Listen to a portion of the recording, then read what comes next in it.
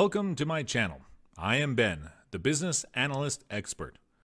In today's video, we're going to talk about some Salesforce news, specifically Salesforce's recent biggest acquisition and the impact it would have on the market. Salesforce has made a $27 billion offer for Slack, which would be the second biggest software acquisition to IBM's $34 billion purchase of Red Hat in July 2019. With such a gigantic number being thrown around, one simple question looms. Why does Salesforce is making such a big acquisition? Slack would provide Salesforce with a key collaboration-driven user interface.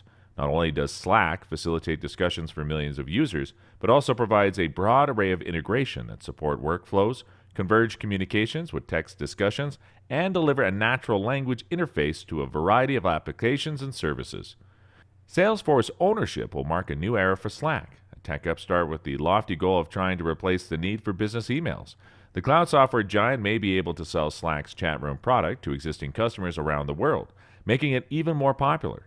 Slack said in March that it had reached 12.5 million users who were simultaneously connected on its platform, which has grown more essential while corporate employees work from home during the coronavirus pandemic. Slack has boosted revenue in the midst of COVID-19, but the company's billings have been underwhelming because of shaky demand from small and mid-sized clients. Salesforce reported 20% year-over-year gain in revenue to $5.42 billion for its fiscal third quarter ending October 31st. Net income, benefiting from changes related to strategic investments and income tax, was $1.08 billion. Revenue increased by 26% to $15.44 billion as net income reached $3.81 billion. The company said revenue from its marketing and commerce cloud technology, which includes its B2B and B2C e-commerce software, increased 24.8% in Q3 to $804 million and by 24.3% in the first 9 months to $2.26 billion. I'm sure that you'll agree with me that these numbers are quite impressive. Yet, the main take that I want you to recognize from these numbers is the fact that there is no better time than right now to start a career with Salesforce.